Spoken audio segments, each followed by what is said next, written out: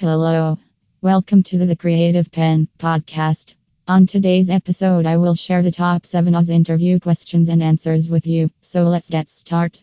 Question 1 is, how can I collaborate among my different accounts on Oz? So the answer is, using Oz organization service, collaboration among different Oz accounts is easy and seamless. Question 2 is, what is one service which can provide us with an overview of our Oz cloud infrastructure usage in terms of cost, security, availability, etc.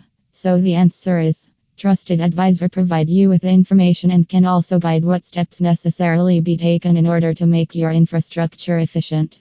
Question 3 is, instead of going to Oz, why can't I opt for OpenStack Cloud?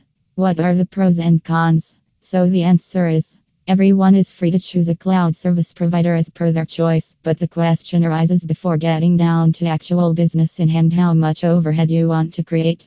OpenStack is free, but at the same time, configurations and nitty-gritty details of every service will call for a certain level of expertise, and moreover, if the infrastructure falls apart, there is no one to take responsibility for, or better say, lack of directed guidance is missing.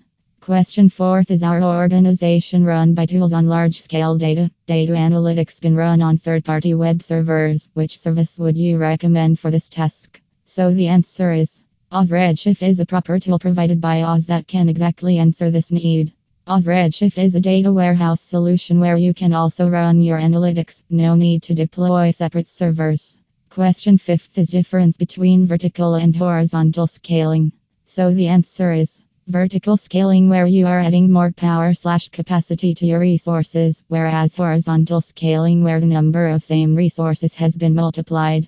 Auto-scaling policy provides us with a managed service to horizontal scale of Vec2 resources. For vertical scaling of Vec2 resources, either we can do it manually or we write down an automated script and get it pushed as in some specific event gets triggered. Question 6 is, what are the 3 important things that Oz going to bill you? So the answer is, compute power utilization, storage used, and data transfer. Question 7 is, if you have lost the PEM file for your running instance, how you can recover that instance? So the answer is, the Oz Plus stack can be recovered by creating an AMI and then relaunching an AMI using the same. If we need to recover data also, then we need to detach volumes and attach them with a new instance. Thanks to listening the Creative Pen, share and subscribe.